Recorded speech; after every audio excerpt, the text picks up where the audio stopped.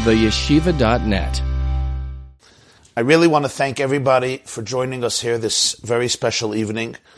I want to thank my dear friends, Fegi and Chesky, the parents of Sari of blessed memory, who have year in, year out, always made a special attempt to honor her special memory, her unique soul, the extraordinary life that she lived, the energy that this young girl exuded through her short but impactful and powerful life.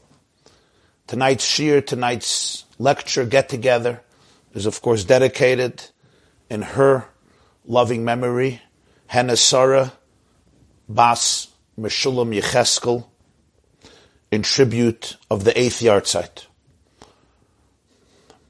Many of you know the story of this remarkable girl who, as her mother shared with me not long ago, was diagnosed at the age of 10 with cancer and then battled for 2.5 years and passed away 8 years ago at the age of 12 and a half.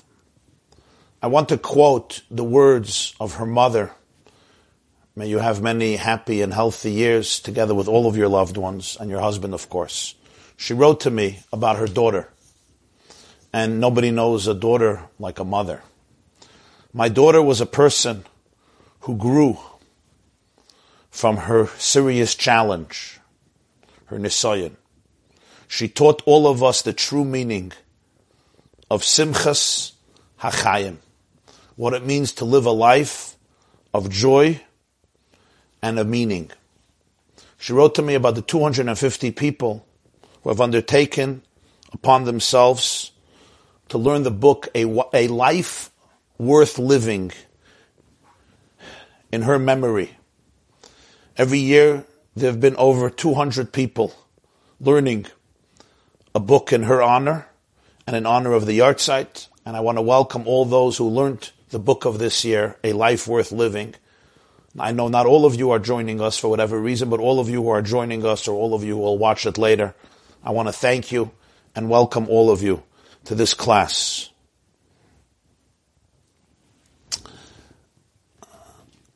I just recall when I saw the title of the book, A Life Worth Living, it just reminded me of an old story I once heard, and it touched me, that there was once a devastating fire that broke out in a home, and there was a man there who was disabled. He was physically crippled. He couldn't run out.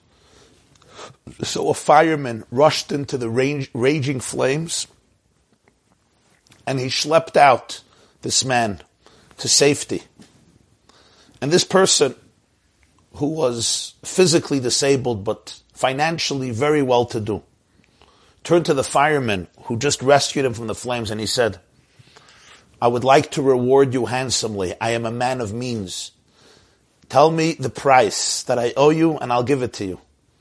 And the fireman innocently said, I was just doing my job. You don't have to pay me. I get my salary. I'm comfortable. And the man says, don't be foolish. I am a very wealthy man, and I'm offering you here a great reward for saving my life. Take it. And the man says again, I didn't do it for money. I'm doing my job. Enjoy your money. He says, but I would like to reward you. So the fireman says, so then I will ask you for one favor. Live a life that was worth saving. Live a life that is worth living. Before we go to sleep at night, it's one of the questions we can ask ourselves. Did I live a day that was worth saving, worth remembering? May have not been a perfect day, but I gave it all I got. It was a day in which I displayed courage, love, resilience, faith, fortitude. A day in which I challenged myself and flexed my spiritual, emotional, psychological, and hopefully physical muscles. A day in which, as my Rebbe would say, I left the world a little better than it was when I came in? And that I always found to be a very meaningful question. I want to make sure that this day leaves the world a little better than the way it was when I entered into the day. And this special soul, whose loving memory we commemorate tonight, Hannah Sarah, certainly in her 12 and a half years, her short journey on earth, left the world not just a better place, a happier place, a deeper place, a more authentic place of deeper oneness, intimacy, deeper love and unity. Every neshama, every soul has its journey and its mission, which is unique. Every soul is an indispensable note in the divine cosmic symphony. And every soul fulfills its unique shlichut, its unique purpose, and exudes a light into the world and into history and into God himself and into all of the Jewish people that never was brought into the world, not before the soul and not after the soul. And certainly your daughter, Mark and Fegi, Chesky and Fegi, your daughter, brought a tremendous light into the world. And the best proof is that years later, quite a few years later, so many people gather year in and year out, and once again this year, even with our physical distance but spiritual unity, in order to celebrate her life, to remember her life, to pay tribute to her life, and most importantly, to carry on her joy, her growth, her commitment, her faith, her simchas hachayim, in our own lives and in your lives and in your family lives. And in that sense, her spirit lives, her energy lives, her soul, her holy soul continues to impact us. And may she be an everlasting source of love and joy and inspiration, not only to the dear parents, not only to the entire mishpacha, the family, not only to the entire community, to all of Teaneck, but really to all of us, because we're all connected in a very, very profound way. I once remarked, it could be it was at an event at Teaneck actually, a yard set event at Teaneck, I'm not sure, that I once saw a very moving letter. Ariel Sharon, Olav Shalom, you remember, was one of the heroes of the 6-Day War, celebrated Israeli general. Years later he would go into politics. Not sure if it was the best thing for him, but he was a military genius and a military general par excellence. And he was one of the heroes who led the Jews, the soldiers, to victory in the 6-Day War. It was an incredible moment. It's before my days, but I'm sure some of you remember, even though everybody looks so young here, but certainly some of you remember the 6-Day War. And shortly afterwards, tragedy struck. Ariel Sharon, Arik was married to Lili. His first wife was Lili Sharon. And they had a 9-year-old boy who one night went and took one of his father's guns and was playing with it. And by mistake, he shot himself. It was a fatal wound and he died. In the home, in the yard, 9 years old, shortly after the 6-Day War. It was an unfathomable tragedy. Any family, under any circumstances, but the contrast was so tragic. Here his father was celebrated in Israel and the world after the 6-Day War as the man who led his people to victory, B'sayata Deshmaya, and then this personal, devastating loss. And I once saw a letter that was penned by the Lubavitcher Rebbe of blessed memory, to Ariel Sharon, Olav Shalom, shortly afterwards. Very long letter. He starts off the letter, I don't know you personally, but I felt that I want to write to you. Later they would get to know each other quite well. They would become pretty close acquaintances. He came to visit a lot here in New York, I remember. But at 68, 67, they haven't met yet, face to face. So he says, but I wanted to share this with you. And it was a long letter where he shared just words of solace and comfort, and more than words, silence. But then he wrote to Sharon, Arik Sharon, a thought. And he said that by Jews, when we comfort somebody, The traditional statement is, Hamakom Yenachem Eschem B'Serch Sha'ar V'Elitzim V'Yerushalayim. May God comfort you among the mourners of Tzion and Yerushalayim, Zion and Jerusalem. And the Lubavitcher Rebbe asked the question to Mr. Sharon, why are we associating it with Zion and Jerusalem? Person comes, God forbid, to a Shiva call. Say, may God comfort you for your loss among those who are mourning for Tzion and Yerushalayim. What's the connection? We're speaking here about a specific loss in this particular family. So speak about that. And he wrote to Mr. Sharon, he said there are 3 reasons to make this association. First is, we want to emphasize whose loss it is. Sometimes we think a person lost a family member. It's an individual loss. It's sad. But it's their loss. It doesn't have anything to do with anybody else. So we say, no, it's like Zion and Jerusalem. Who mourns for Tzion? Who mourns for Yerushalayim? Every Jew has a heart. Every Jew who's connected, and every Jew is connected, consciously or subconsciously, mourns for Zion and Jerusalem. So we say the loss of every single Jew, any person, child, an older person, woman or man, at any age, affects all of Klal Yisrael, because it's like a limb of a body. Every soul is essential to the fabric, to the chemistry, to the living organism called Am Yisrael. So therefore, it's not just, they amputated my leg, my arm. Big deal. What do you mean, big deal? Changes the trajectory of your life forever. Number one, it's not an individual loss. It's part of the Jewish people. Some people may feel it more acutely than others, but we're all part of it. And therefore I say, we're all part of the commemoration of this yahrzeit. Then he said, number 2, the loss of Tzion and Yerushalayim, everybody knows, was only physical. Jerusalem's spirit did not die, nor did the Beis HaMikdash cease to exist. It continues to exist in the hearts and souls of every single Jew. Even when there were very few Jews living in Jerusalem, and physically there was no temple and no community. Wherever they were in the world, facing Jerusalem, remembering the Beis HaMikdash, hoping for the Geula, for the redemption, the presence of the Shekhinah dwelled and dwells in every heart and in every shul and in every home and wherever you let God in the whole world. Physically it was decimated, but not spiritually. And he said, so we tell every person who's mourning, God will comfort you among the mourners of Zion and Jerusalem, in the sense that just as that destruction was only physical, but never spiritual, never ever think that a soul can die. A soul lives forever. A soul lives in eternity, even if it lives in dimensions that are not graspable by the 5 senses of the material body. And then he said, number 3, we know that Tzion and Yerushalayim will be rebuilt. We pray many times a day,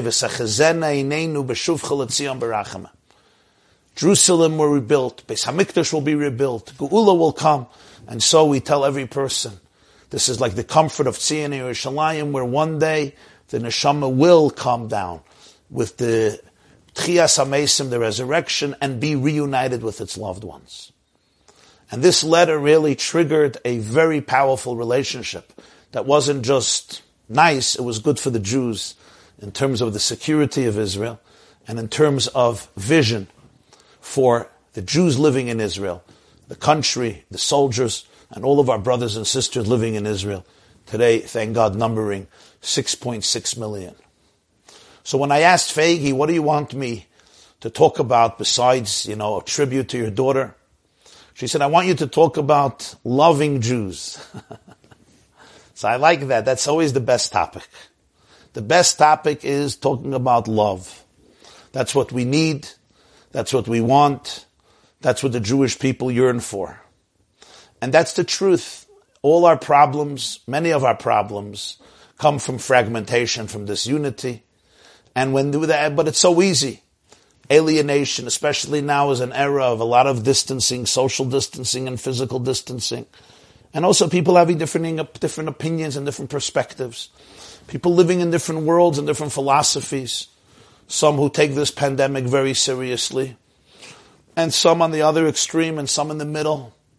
And without now judging anybody or criticizing anybody or anything, there's often disunity and mistrust and fragmentation, sometimes between families. We live in a country that is now very divided, as the recent elections have demonstrated. We live in a world that is gripped by fear, by uncertainty, by challenges, by insecurity, and by anxiety. And it's most fitting to use the yahrzeit of a young girl like Sari, Zichrona Livracha, of blessed memory, to inspire ourselves and empower ourselves how we, individuals and collectively, every person in their own life and in their home and family, every community, beginning with Teaneck, but all Jewish communities, and I know people are tuning in here from Teaneck and tuning in here from other parts of New Jersey and other parts of the United States of America, including my little shtetl here in Rockland County, a few minutes away. Wherever you're tuning in from, we can all strengthen ourselves in Avas Yisrael, the love of Jews, and in Achdus Yisrael, the unity of Jews. It's really, I would say, the call of the hour. And let's be blunt about it. Not very long ago, many of you remember, a rabbi can gain popularity by getting up in the synagogue and giving a speech, fire and brimstone, against a particular individual or a community. You can almost become popular that way. It meant you have a spine, you have a position, etc. Today, I would say it's one of the unique blessings of our times. I find in the last decade, maybe 2 decades, that this is not the case anymore. Most people, and I've had the privilege of going around the world and speaking to, I think, every conceivable type of Jewish community. What you would call Litvish and Yeshivish and Hasidish and very Hasidish and Satmar. What you would call modern Orthodox, very ultra fundamentalist, this type of Hasidim, non-Hasidim, whatever. The labels here are pretty irrelevant. And I find a true yearning for unity. The Jewish people don't want to live anymore with a tunnel vision where I can only have a narrow view of reality and of the people. People are really yearning to appreciate the rainbow called Klal Yisrael, Knesset Yisrael. A rainbow in which there is space for every Jewish soul. A rainbow in which there is less judgmentalism and more empathy. A chuppah, a canopy that is inclusive and encompassing. People are literally sick and tired of fragmentation, of divisiveness, of misunderstanding, of hatred, of animosity, of negativity. It doesn't sell. And the reason it doesn't sell, it doesn't speak to people's soul, especially the youth. It's interesting. Post-Holocaust, there were so few that everybody had to stick together to survive. Then God blessed us all with success, and every community started to blossom. And you know what happened? A certain division happened, because everybody now could be self-contained. You don't like this community, you make your own newspaper. You remember, they started to make their own newspapers, their own magazines. And you only read the magazines that work with your tribe, and everybody is content. But it makes us all smaller, narrower, more impoverished. It doesn't help anybody in long term, because we're all part of a living organism. And if you don't believe me, ask the anti-Semites, you'll see. They couldn't kill us. They don't differentiate between the two. And therefore we live today in a time where I feel so strongly that people, when you talk about love and unity in a genuine and deep and authentic way, it's literally like the verse says, Kemayim karim al nefesh hayefa. It's like a cold cup of water when you have been stranded in the wilderness, in the scorching heat of the sun. Ka'ayal tareg al afike mayim, ke nafshi tareg elecha elokim. Like an ayal who pines at afike mayim, at flash floods of water. An ayal is one of those mountain goats that is thirsty, and it's looking to hydrate itself, and it finds afike mayim, flash floods of water. What a beautiful pasuk in Tehillim. So my soul yearns for truth, for God. And I would say today, I find souls yearning for unity. Unities within families, within communities, especially within Israel and among the Jewish people. And blessed are all those who speak about this nonstop, because we need healing. There have been a lot of rift and a lot of misunderstanding. And as I always tell my guys, my students, my constituents. We don't have to agree with each other. God forbid, we're Jews. But we have to be here for each other. We don't have to share the same opinions about everything. But we have to trust each other. We have to be able to lean on each other, rely on each other, support each other. We have to continue speaking to each other.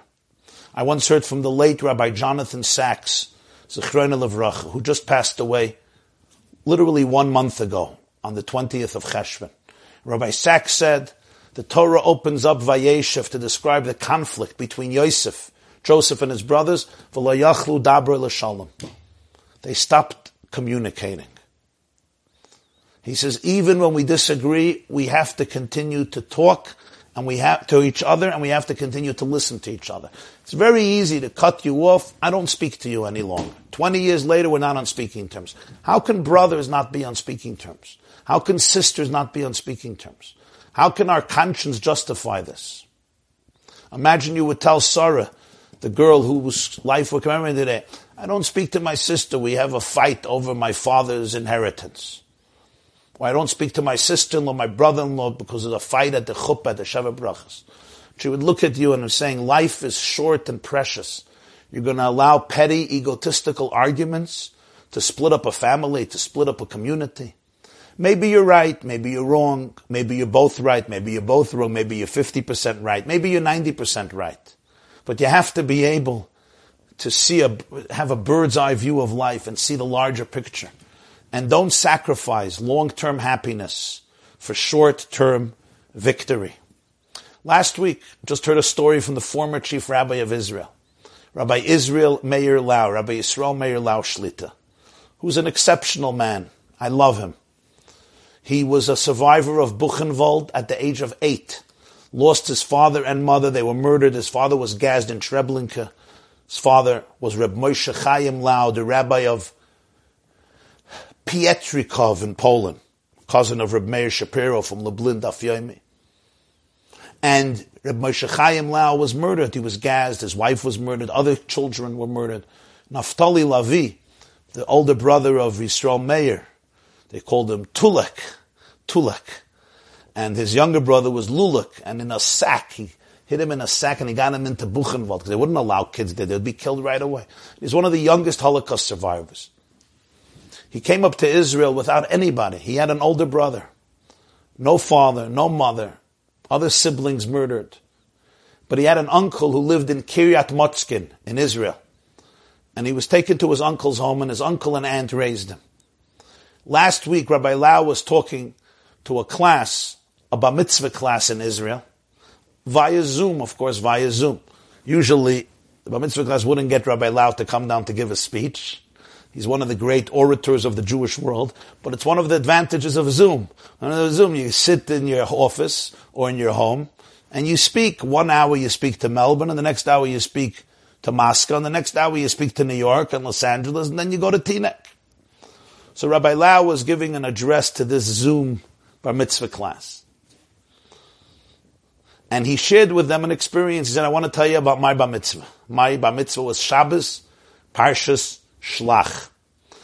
And I feel it's an appropriate story tonight, especially because Sari passed away right after her bat mitzvah at 12, shortly after. So I think it's a very appropriate story. And Rabbi Lau said, I was an orphan, so it was an exciting milestone for me. Finally, some action in my life. I'll have a bar mitzvah. And I prepared for months the portion of the week to read the Torah, Parsha Shlach. Now, people felt bad. They heard about the orphans bar mitzvah. So people came from all over the country to celebrate my bar mitzvah in Kiryat Motzkin. The shul was finally packed. People here, there's an orphan. Remember, there were orphans, but most kids were exterminated. So when there was a child who survived without a father and mother, people felt a lot of empathy. So a lot of people who wouldn't have come, but they came to honor Yisrael Meir Lulik for his bar mitzvah. So the shul was packed. I was so excited.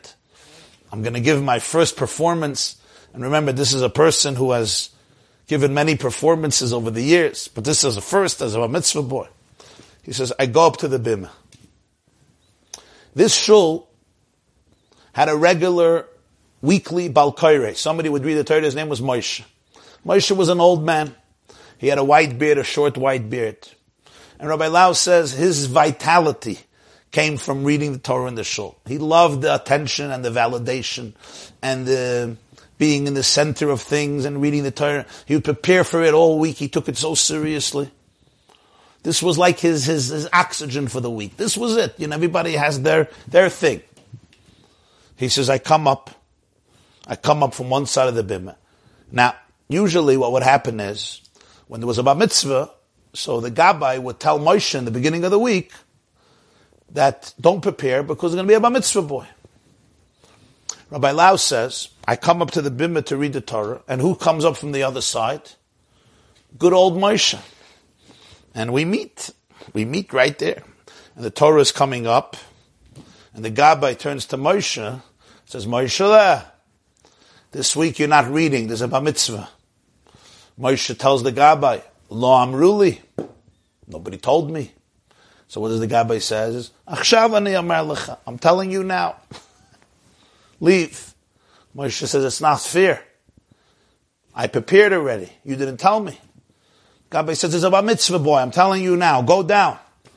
Moshe says, this is so unfair. I do this voluntarily. I don't get paid for this. Ani yoseh ze b'itnadvut.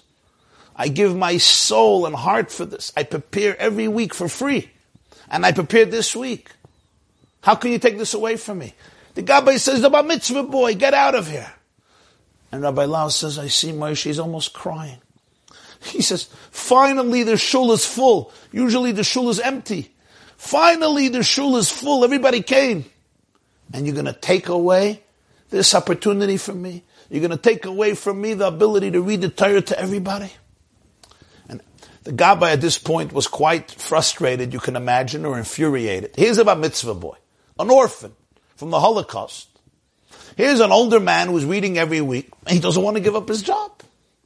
So the Gabbai really, wanted to just throw him out. Rabbi Lau tells the boys, he says, let me tell you what happened. I said, I will take care of it. I went over to Moshe, and I saw that Moshe was almost weeping, because for him, this was just it was his oxygen. It was so important to him. And I said, Moshe, I see how much this matters to you. I'm 13 years old. I am sure I will have many, many opportunities to speak in public and to read the Torah in public. But you're an elderly man. You're much, much older than I am. I feel the right thing is to give it to you. I see how valuable it is for you. Here, you read the Torah with pleasure. And Rabbi Lau went down from the bimah, and this old man Moshe read the Bar Mitzvah Parsha instead of Yisrael Meir Lau. And Rabbi Lau turned to the boys and he said, this was the first mitzvah that I did for my Bar Mitzvah. A Bar Mitzvah is a time to do mitzvahs. This was my first mitzvah. Giving this Jew the oxygen, the attention he needed. And he smiles and he says, and let me tell you something. It was true, I have had many, many opportunities since then to speak in public and to read the Torah and teach the Torah in public.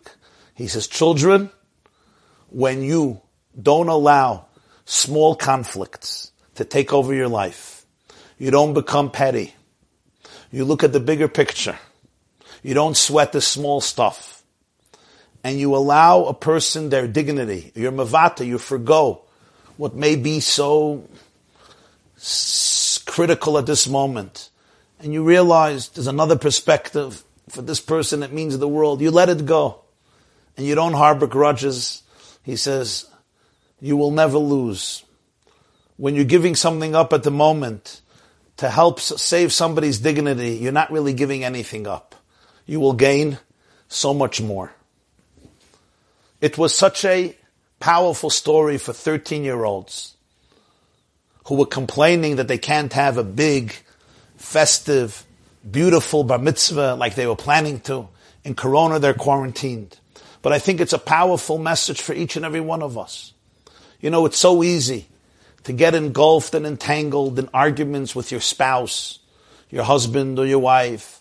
What are we doing for Chanukah? What are we not doing for Chanukah? We're going here, we're not going there. Arguments about finance, arguments about education, arguments about relationships, arguments about the home, arguments about Donald J. Trump, arguments about Joe Biden, arguments about what lives matter, arguments about everything. Psychological, emotional, spiritual, practical stuff. It's so easy to get into that zone of mistrust and fragmentation. But to be a Jew is really to always have that mindfulness of V'hinei Hashem nitzav alav u'maloi chal aretz kvoideh, that I am always in a relationship with God who's infinite. And the reason I'm always in a relationship with God is because I am a piece of God. In other words, I'm also infinite. And when you're infinite, make a decision from a place of infinity. And your decisions from a place of infinity will never be small and petty and ridiculous and egotistical and filled with toxicity and insecurity and misery and mistrust. Because you will be able to make decisions from a place of infinite confidence, empowerment, vigor, strength, animation, fortitude, resilience, wisdom, depth. When you're in touch with your true self, at least on some level, you could say goodbye to the need of being superficial and the need of getting the last word. I can transcend my impulses. I can transcend my reptilian brain to be able to be more conscientious, more focused on the goal, more unifying, and not only thinking about what will feel good at this present moment to release my anger and develop survival skills, but what will really bring me closer to my truest inner core, to my truest and deepest and most powerful values. And that makes, literally, all the difference. You know, my dearest friends, it's so true individually, and it's also true collectively. I don't know how many of you have ever seen the California redwoods. They're called the redwoods, California redwood. Unique trees. They're known as the sequoias, the sequoia tree. Some of them have been around for more than 3,000 years. There are trees that their lifespan is close to 3,500 years. That means they date back to the days of Abraham, Isaac, Jacob, and Joseph. They've been around before Moses was born in Egypt. They've been around 3,000 years before George Washington and 1,000 years before Alexander the Great. These trees are incredible. They have endured every storm, weathered every storm, tsunami, and hurricane in the world. Floods and fires. Actually, recently they discovered that the forest fires are actually good for the sequoias. They help the sequoias, but it's not for tonight's lecture. Unbelievable. You know, the California forest fires, the redwoods, it's helpful for them. Interesting.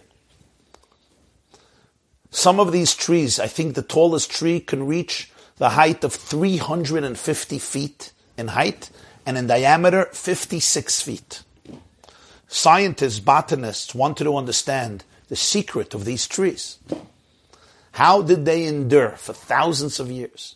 How did they manage to survive every possible storm? I mean, they didn't start off so tall and so powerful. They started off as saplings.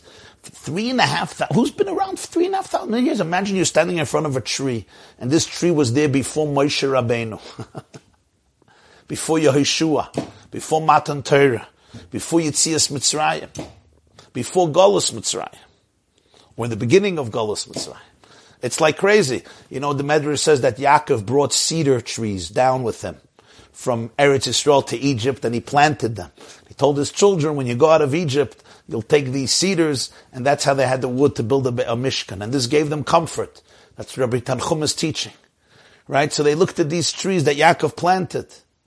And generations later, but not so long, they were in Egypt for 210 years. Here you're looking at trees, and you're seeing trees that theoretically could have seen the face of Yaakov Avinu and Yosef HaTzadik, the face of Reuven, Shimon, Levi, and Yehuda, the faces of Binyamin and Yisachar. It's like, and they're here, they're physical.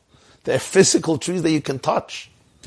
It's fascinating. So scientists want to understand what is the secret of their resilience and endurance. They imagined that the roots of these trees must extend maybe hundreds of feet in the earth, and they're so deeply embedded in the earth that, as the Mishnah says in Pirkei Avos, when you have deep roots, then no wind, no storm can destroy you.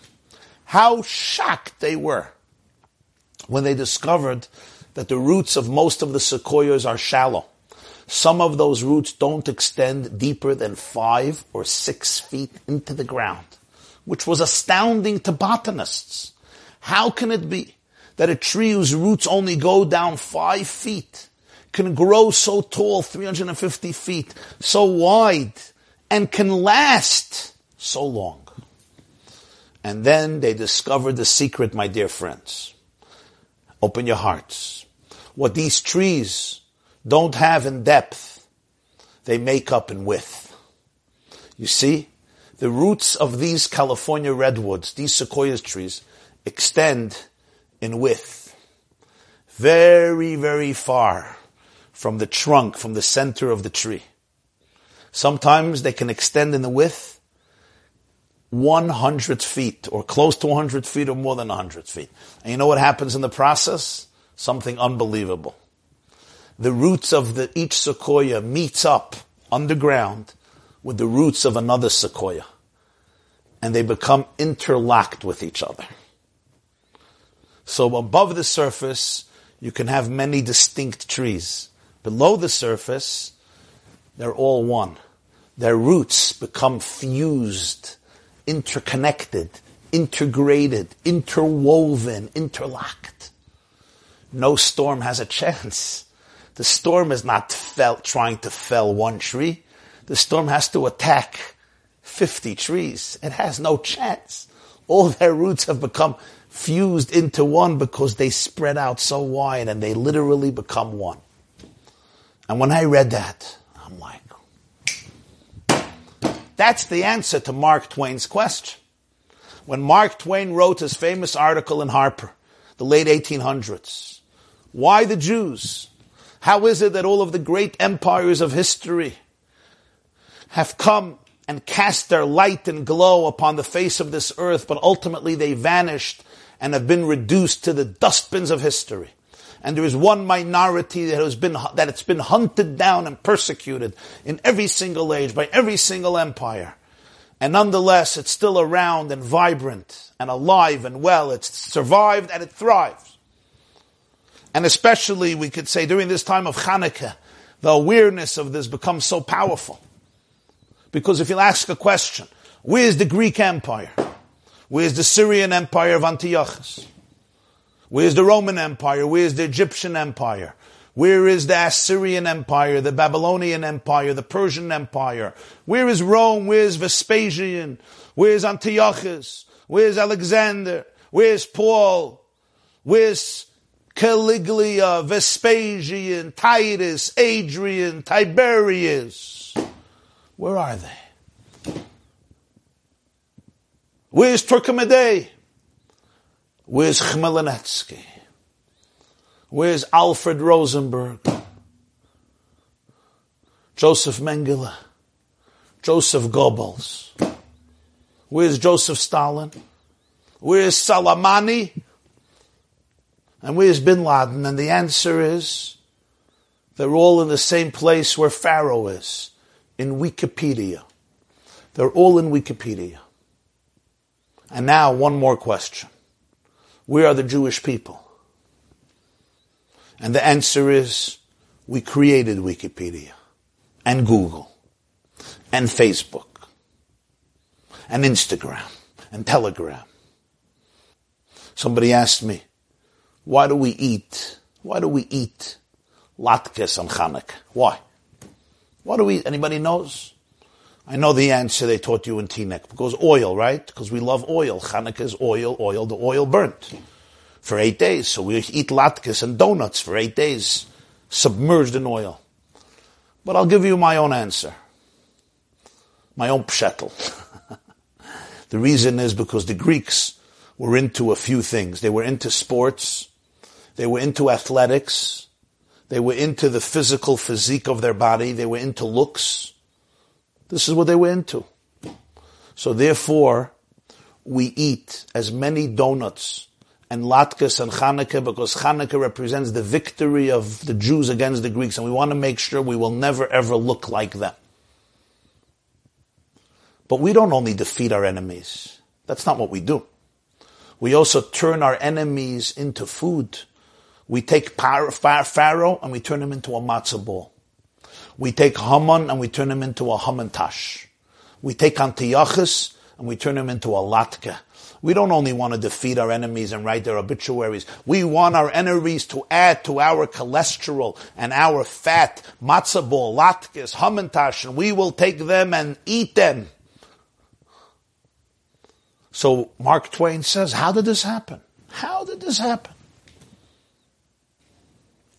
And the answer is 2 ingredients. Our latkes have 2 ingredients. One is the Torah, and the second is the fusion. We are the sequoia trees of history. We are the redwoods of history who have been around. How? Look at those trees. On the surface, they're separate. Under the earth, they're one. V'ahavta l'recha kamoicha. The Arizal instituted before davening every morning, you should say, Hareini mekabel alayim mitzvahs aseh shel v'ahavta l'recha kamoicha. And I want to suggest, I think this is a great time during the Corona to do what the Arizal suggested. Whatever you daven, you daven Nusach Ashkenaz, Sfar, Teiman, Yadus, HaMizrach, whatever you daven. Before we start davening, this is a special tradition of the Arizal, that you say, I'm accepting upon myself the mitzvah to love my neighbor, to love my fellow Jew like I love me. Hareini mekabel alay mitzvahs aseh shel v'ahavta l'recha kamoicha. This is the Arizal, one of the greatest mystics in Jewish history, 16th century tzvas, says you should say before davening. Why? So one of the great masters explained as follows. Listen to this. What is the greatest source of aggravation for parents? And what is the greatest source of nachas for parents? We all know that when parents see that their children are fighting with each other, especially when they're older, and they're not talking to each other, and they're killing each other, and they're schlepping each other to court, and they can't come to each other's simchas, it kills a mother and it kills a father. It kills them. I'm not talking about if they're abusive and dysfunctional and healthy and they're guilty for it. I'm talking about fine parents. Nobody's perfect, but I'm talking about parents who are, more or less they're normal human beings trying to do the right thing, even if they made mistakes. It kills them. What's the greatest nachas for parents? When they see that all their children get along and care for each other and are here for each other and call each other and have a heart for each other and help each other. There's no joy that a father and a mother have when they see that their children get along and really are there for each other, even if they don't always agree with each other, but that the family is united. So therefore the Arizal said, we go to daven to Hashem. I want to go to my father and ask him for things. I'm going to daven. I want this, I want this, I want this. Before that, tell Hashem, I love all of my siblings. I love all your kindle. Hareini mekabel alay mitzvahs aseh shel v'ahavta l'recha kamoicha. You know what happens? God smiles. Hashem, so to speak, opens up. There's so much divine pleasure. There's so much nachas. Now you can accomplish whatever you want to accomplish. When Tati is so happy, there's so much nachas ruach. The tainug ha'elyon, the divine pleasure, is expanded infinitely. Why? Because he sees that his siblings get along. So before we start davening, I have to ask myself, what's my relationship with my siblings, with God's children? Imagine somebody comes over to me or somebody comes over to you and says, I love you. I love you. I love you. Here, give me a hug. Pre-corona, after corona, virtual hug. I love you. But I hate your kids. I hate them. They're obnoxious. They're rude. They make me sick. I don't want to see them. I don't want to visit them. I don't want to have anything to do with them. Though you, I love. What is that going to make you feel like? It'll make you feel horrible. You don't want to have a relationship with such a person. So now let's think about it. I come to shul or my home and I say every single morning and every single evening, Shema Yisrael Hashem Elokeinu Hashem Echad v'yahavta es Hashem Elokecha b'chol levavcha u'b'chol nafshecha u'b'chol moedecha. Love God with all your heart, with all your soul, with all your might. And I tell God, I love you. I love you. Your children, I hate their guts. This one is despicable. This one I can't stand. This one is petty. This one is a thief. This one is a thug. This one is an addict. This one is codependent. This one is dysfunctional. This one is an abuser. This one is unhealthy. This one is a ganav, a shakran, a ritzeach, an idiot, a ferd, a behema, a sheretz. And these are just the nicer Yiddish adjectives that we have for some people. I'm not going to get more detailed than this. You can ask your grandmother for the best Polish and Russian curses. What does it feel like to Hashem? You love me, but my children you despise. That doesn't work. There's something off. The Baal HaTanya once said, they asked him, what's a greater mitzvah? Avos Hashem or Avos Yisrael? Loving God or loving a Jew? What's a greater mitzvah? You know what he said? He said, Avos Yisrael is a pirush of Avos Hashem. You know, they call them a Litvak. So here's a Chabad Litvak answer, okay? The Alter Rebbe said, the Baal HaTanya said, Avos Yisrael is a pirush of Avos Hashem. The love of a Jew is a commentary on the love of God. Oyhev masha ov oyhev. You love what your beloved loves. In other words, what does it mean to love God? You want comment? You know what it means to love God? You know, what's commentary? You have Chumash, you have Rashi. What's the commentary on loving God? You want to love God? Love a Jew. That's love God. Every Jew is Hashem's love. If I love you, I love what you love. Even if I'm having some issues, but if I love you enough, I respect, I cherish that which means the world to you. If you know that something means the world to your wife or to your husband, even if you personally don't have a relationship with it, but that in itself is enough to say, you know what? I have space in my day, in my heart, in my soul for you. So Avos Yisrael is a pirush. It's a commentary for Avos Hashem. Every Jew is a piece of Hashem. To love a Jew really means to love God, to love the imprint of God that exists in every heart, in every human being. Every human being is carved in the image of God. The neshama of a Jew is called a chelik eleikam imal mamash, literally a piece of Hashem, a piece of infinity. I was not long ago at a Shabbos. I met a special Jew. He lives in Brooklyn. His name is Reb Shmuel David Friedman. He's a very big Talmud Chacham. He wrote many Svarim on Shas. I think they're called Sdeit Soif, and wonderful commentaries on Shas. So he shared with me a story of an insight. He heard this from a Jew named Reb David Shia Myers. Reb Shia Myers was a Satmar Chassid. He was a Satmar Chassid, a Hasidic Jew from the Satmar group. And today, the 21st day of Kislev, is a very big celebration because it's the Yom HaTzalah, the day of salvation of the Satmar Rav, the Divrei Yoel, Rabbeinu Yoel, titled Bam Schusay Yagan Aleinu. So Reb Shia David Myers, he was a Rosh Yeshiva, he was a Satmar Rosh Yeshiva in a Litvish Yeshiva in Stamford, Connecticut. So he once asked a question. This is Jewish trivia.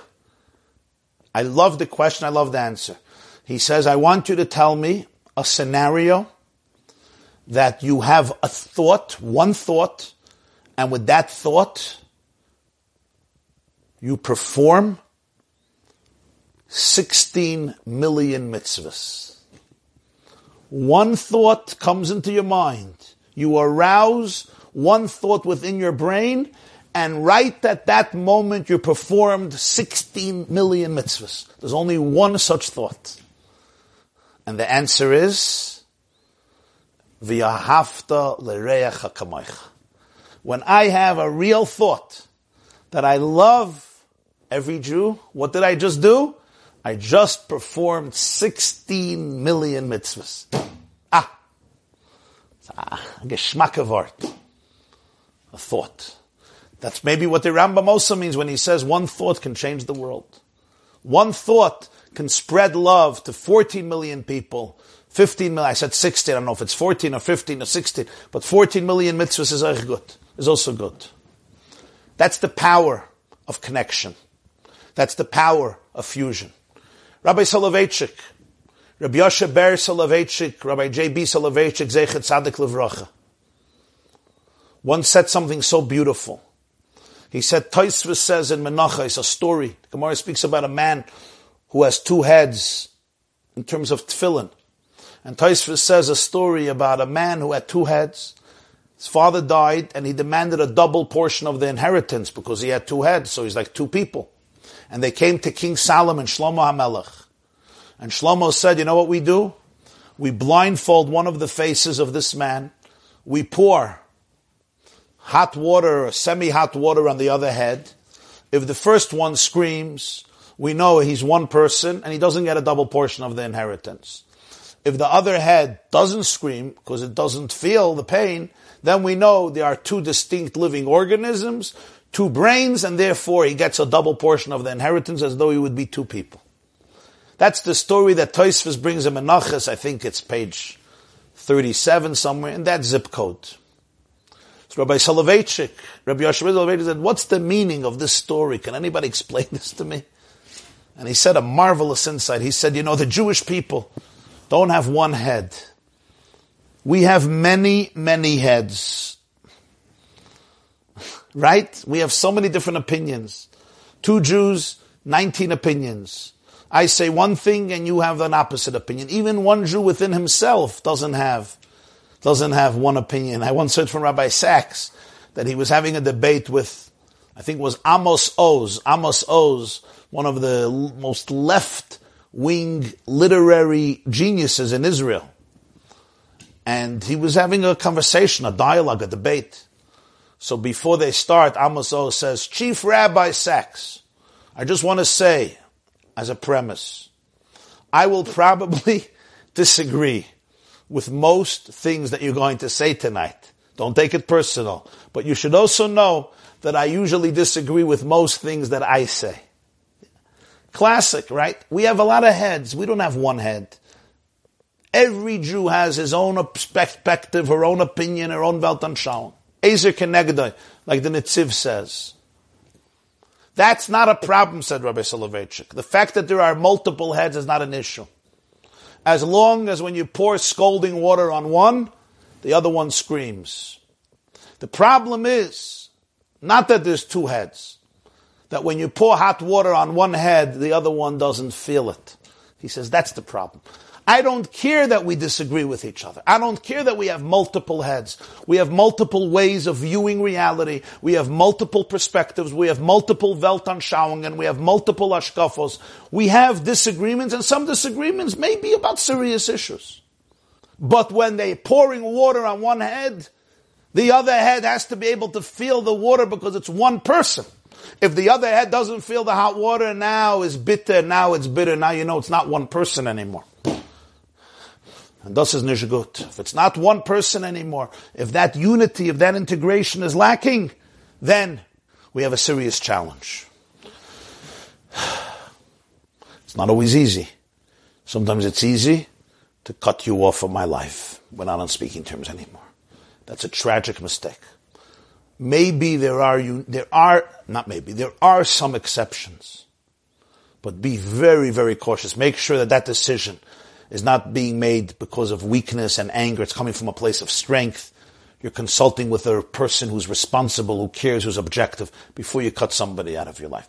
Yes, if somebody is abusive, if somebody is a danger to your life, if somebody is a control freak and they're not allowing you to breathe, if somebody has hurt you very badly, especially in an intimate way, you may have to protect yourself. But generally speaking, when we operate from a place of strength, we don't cut people out of our lives. We learn how to appreciate, respect, create healthy boundaries, but don't cut people out of your life. If there's somebody you're not speaking to, change, surprise yourself, reach out to them, say I'm sorry, apologize, even if you're right and they're wrong. Don't allow pettiness to take over. Rabbi Lau had the right to read the Torah at his bar mitzvah, but he knew his confidence wasn't dependent on it, even though everybody came to hear him. This old Jew, this was all he had. He didn't have anything else. It's a demonstration of strength. Now, maybe the Gaboyim should have done something different. I don't know. I'm not here to judge anybody. But the point is, it's such a display of what it means to live a larger life. Finally, Last January, the world commemorated the 75th anniversary of the liberation of Auschwitz-Birkenau, which happened on January 27th, 1945. So January 2020 was the 75th year since the liberation of that death camp. 46 world leaders came to the Jerusalem Museum, Yad Vashem, the Holocaust Museum, to commemorate the date, to discuss it, and to make a commitment for the future. You had there presidents, kings, princesses, vice presidents, prime ministers, and leaders, men and women, some of the most powerful people in the world, including the leaders of the Allies, the countries that defeated Nazi Germany in 1945. Who would speak as the representative of the Holocaust survivors? It's the person I mentioned earlier who survived Buchenwald, Rabbi Israel Meir Lau. It was really a moving scene to watch this rabbi with a hat, payas, a beard, addressing very powerful people in Jerusalem in Yad Vashem. 46 of the world leaders and many others who came, other dignitaries or people of prominence and leadership positions. And he spoke to them about the torture, about the starvation, about the suffering, about the abuse, about the murder, about the dead bodies, about his own parents, whom he never saw after the SS took them and his mother pushed him into another line with his brother, which saved his life, even as he was screaming, "Mama, Mama, Mama," and could not understand why his mother would reject him. It took him a long time to understand that as she rejected him, she gave him a lease on life. But then he turned to all the leaders, and he concluded his words with this message. He said, I want to ask you a question. In the book of Genesis, there's a flood. Noach takes into the ark every single living mammal, 2 of every species, and insects, and birds, and reptiles, all living animals. And they're there for a year.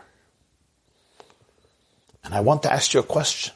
He says, how did the lioness live peacefully with the antelope? How did the cheetah live peacefully with the deer? How did the tiger live peacefully with the monkey? How did the snake live calmly and serenely with its prey? He says we don't even have one recorded scene in the Torah of any violence in the ark. What happened?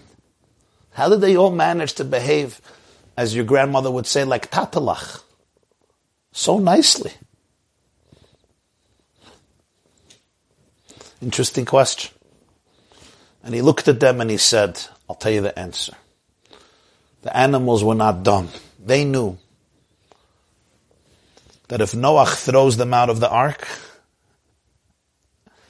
they will all be consumed in a raging flood. They understood that if they do not learn how to live peacefully with each other inside this ark, you know what will happen? They will all have to leave and they will all be liquidated and obliterated. So they understood they better learn how to behave in that ark. He looked at these 46 leaders and he said, can't we learn from the animals?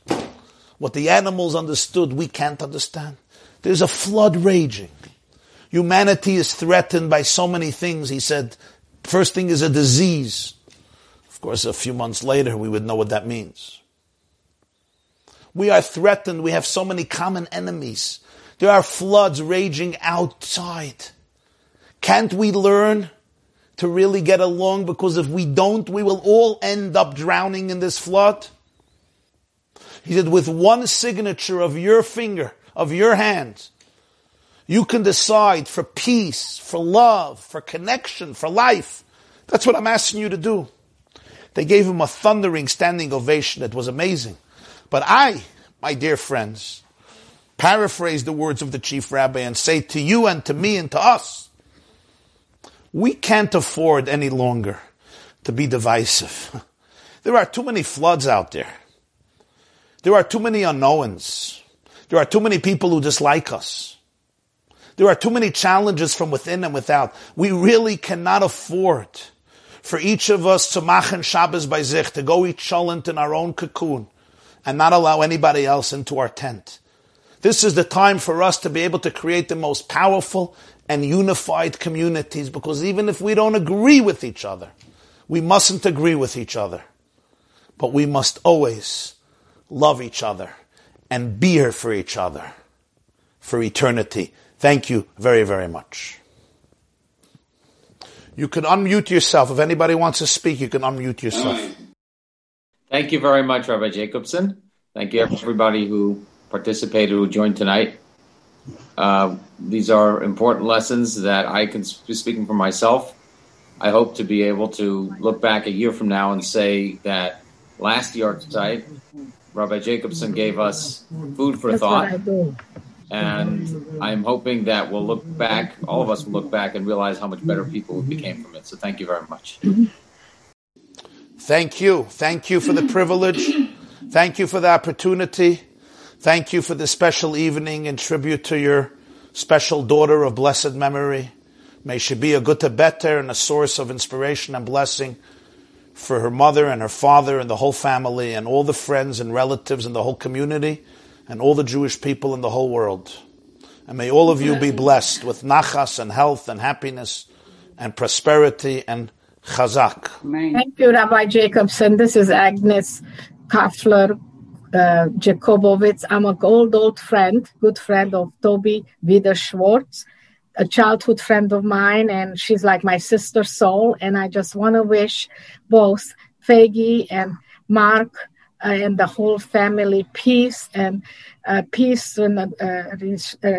and neshama for Sari and my dear sister Toby, who is my life sister, although she's a soul sister, not a blood sister, but we've been together for many, many years, coming out from 1964 from Romania, and we share together a lot of life together, and I hope to have peace and safe and health for all of them. Shalom. Amen, amen. Thank you, amen. Whoever is eating, whatever looks like you're eating good sushi, you could pass some here to the speaker. Thank you, Rabbi Y.Y. Jacobson. Your speech was absolutely moving. I was sitting here for an hour and a half, whatever time it was, and it's so powerful and so meaningful. Thank you, thank you. And B'schut Sari, I was one of the people who read the book, and she was the conduit to bring you here and to bring this inspiration to us. May her neshama have an aliyah b'shamayim. Amen, amen, amen. The neshama has an aliyah. May all of us be elevated as part of that aliyah. And I should say, we're also hoping Mashiach comes very soon, so the neshama will also have a yerida. The neshama will come down. We need it for the COVID and the vaccine to come to everybody. Which will be the greatest aliyah. Sometimes going down is the greatest way of going up. Can you hear me? I'm Tamara. We hear you, Tamar. We hear you loud and clear. Oh,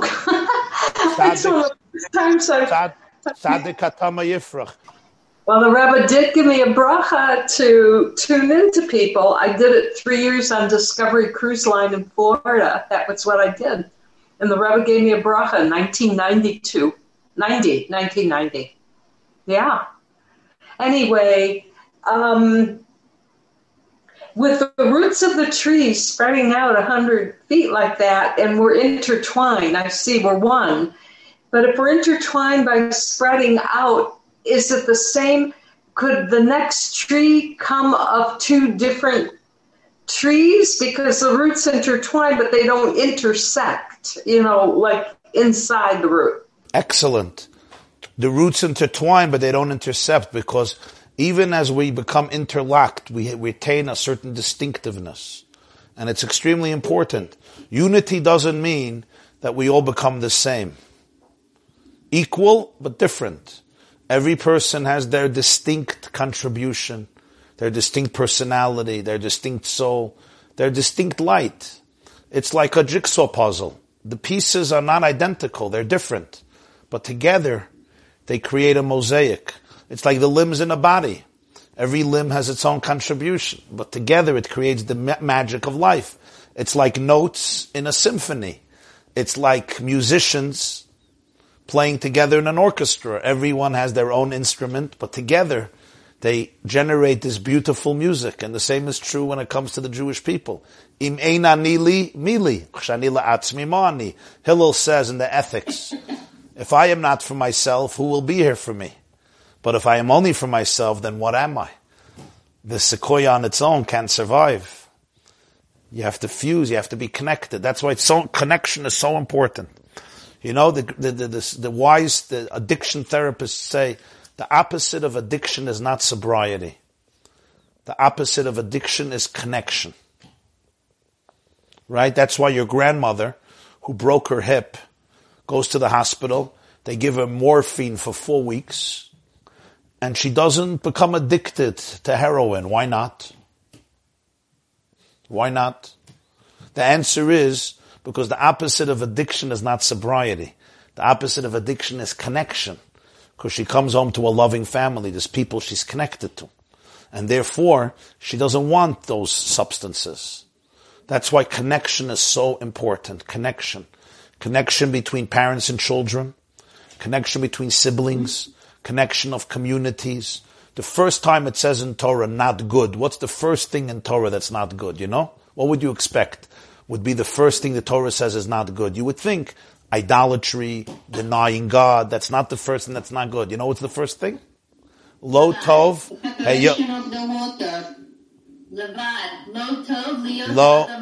Lo tov, heyot. I want you to say that verse again, but correctly. You one word. Lo tov heyot. Lo tov heyot ha'adam levado. It's not good for Adam to be alone. Aloneness is what breeds addiction. Aloneness breeds isolation. Aloneness breeds depression. Connection is critical. And at a very young age, today, they say one of the worst disorders is attachment disorder. People don't have attachment. They don't feel attached. They didn't feel attached to their mother, didn't feel attached to their father, didn't feel attached to their community, and they go into isolation, and it's a very difficult world, and then you need things to numb your pain. So connection is so important, emotional connection. And that's the idea of the sequoias. They know that. They interlock, they are connected. They're not the same. They'll argue with each other, but they're going to be there. The problem is not arguing. The problem is when we drift away like this. When we can talk, even when we're disagreeing, it's fine. I'll tell you a very interesting marriage statistic, okay? Listen to this statistic. I believe, I've read or heard, 70% of arguments that couples have in the beginning of their marriage, they will still have those arguments 50 years later. That means if you get married at 20 and you're having an argument with your husband who's 25, right? When both of you are 100 years old, which means approximately 75 years later, you will still have the same arguments. Window open? No. Window closed. Lights open? No. Lights closed. It's too hot? No. It's too cold. We go to this restaurant? No, it's a horrible place. We put lemon in the food? No, no lemon.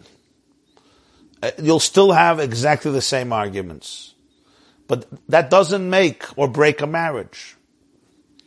The most loving marriages have the same arguments like the marriages that are not good. You know what the difference is? The difference is not if there's an argument or not. The difference is how do they deal with the argument. In good marriages, you continue to argue. But you continue to argue. You talk, and you respect the fact that somebody has another opinion and you make space for it, even though it's not your opinion. In a bad marriage, you stop arguing. Instead, you turn away. You ignore each other. You stonewall each other. You run away from each other. You stop talking. You don't communicate. You don't feel connected. You feel the other person doesn't like you. You understand? So arguing is not the problem. The problem is what happens as a result when you stop talking. So the same is true with the Jewish people. We have there's different people. That's fine. But don't run away. We have to find ways of always working in unison with trust and with love and with understanding and with empathy. Yeah, it's an interesting statistic. 69%. 69%. Gottman, the famous marriage therapist, writes this. Dr. Gottman. He says that 69% of arguments in the beginning of a marriage will persist 60, 70 years later. I thought that's amazing. In good marriage, we're talking about good marriages. Most arguments will not be resolved because she has her way of looking at it. He has his way of looking at it. That's it. Tough luck. Live with it. You're going to start convincing a man that it's too cold, or the other way around. It's like convincing him that kale is better than schnitzel. You think you're going to win that argument? Kale is better than schnitzel? Or are you going to tell him that green beans is superior to sprinkle cake? Good luck. I'm just joking. I know that the men in Teaneck are very, very healthy, and they understand that kale and spinach are infinitely superior to pizza and sponge cake and babka. Cheesecake, I'm not going to go in. I'm not going to discuss cheesecake because that has a special place in the Jewish heart. We even have a holiday dedicated for it. Rabbi Jacobson, thank you so much. I'm Feigi's sister, and I want you to know that I got logged off of the Zoom because there was over 100 participants. So I was on another link, and there were 78 participants on that link. So just so you know, Feigi and Chesky, it sounds like close to 200 people listening live tonight. And I just wanted to share a short story about Sari. She was in Paris on a Thursday morning, and on Wednesday, I had called Feigi and I said, "Are you up for visitors? Can I come? Should I come?" And Sari said to her mother, "Auntie Yael can only come if she brings Batsheva." And right here, this is my Batsheva. As much as I feel like this just happened yesterday, like Kanai Nahara, she's 8 years old. She was 6 months old when this happened. And Sari Mamish held her the day before. And as you were speaking, my Batsheva, who's really should be in bed, was listening to your words. And she said, "Mommy, I've never heard a rabbi speak like this before. This is incredible." And she did not want to go to bed. She listened to the entire shir. Wow. So thank you from our family for everything that you've done for Sari's Neshama. And I know you also spoke at my father's Siyam HaShas last year. Thank you. That your sister arranged that. Yes, I know. My sister is a fan. She is a fan. Your sister arranged that. Yeah. Yes.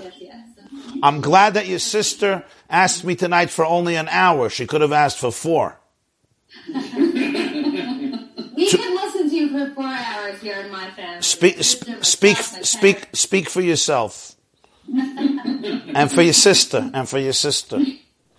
But if you could convince my mother-in-law, I'd be grateful. But I thank you for your words. So her name is Batsheva?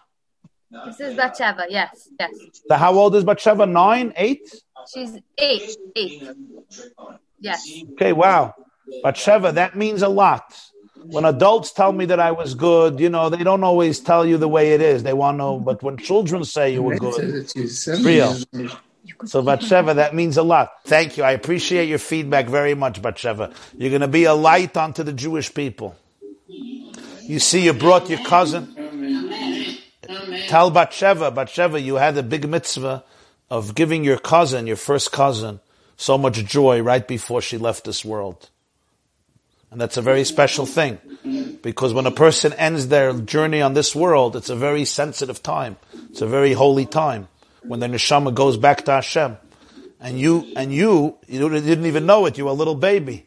but you made her feeling, you made her sense of life so much more valuable and rewarding. She felt joy, like you just said, she felt so much joy. And then she left this world. So that's a very special thing you did right when you were born, before knowing it. You should just remember that. That means you came into the world, right when you came into the world, you uplifted a soul that was about to leave the world. And that's an unbelievable act of kindness and love. Just know that. Just know what type of light is inside of you, because these things don't go away. If you didn't understand what I said, Mommy will explain when she puts you to bed. She understands, I think, but I'm going to explain later. Maybe she understands better than others, right? Okay, everybody, good night. Again, thank you, Mark and Fagi. Thank you, everybody. You guys could continue to verbring. You could continue to schmooze. Feel free.